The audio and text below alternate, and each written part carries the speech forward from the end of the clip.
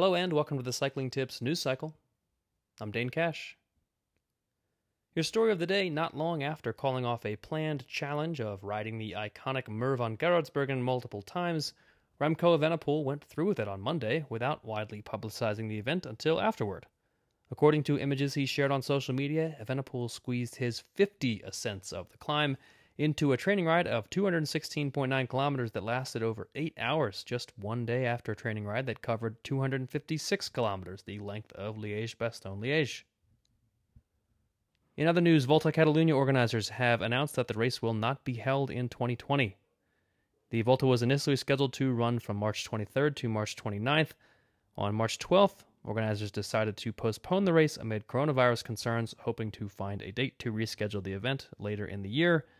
In a statement on Monday, however, organizers said that the contraction of the cycling calendar led them to the decision to not hold the event until 2021.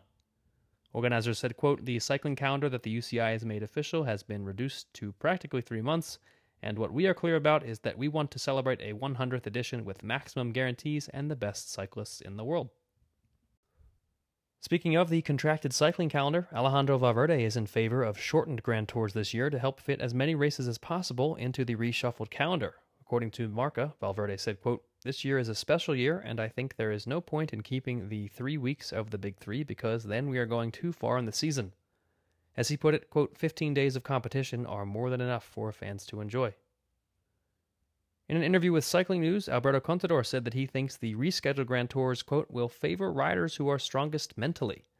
Moreover, Contador sees 4-time Tour de France winner Chris Froome potentially benefiting from a longer period of recovery time after his 2019 injury. Contador said, quote, "This delay suits him a great deal because he had an accident, a really bad one. Even if we saw in February his comeback is going very well, but the competitors who had a good winter as well were still ahead of him, and maybe it was hard for him to be at their level." And it's hard to say at the moment when he will get his chance, but Filippo Ganna is hoping he'll have the opportunity to take on Victor Campenaerts' hour record at some point in the not-too-distant future.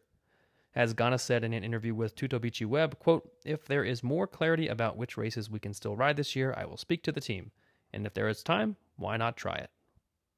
That's it for today's news cycle. I'm Dane Cash, and we'll be back tomorrow.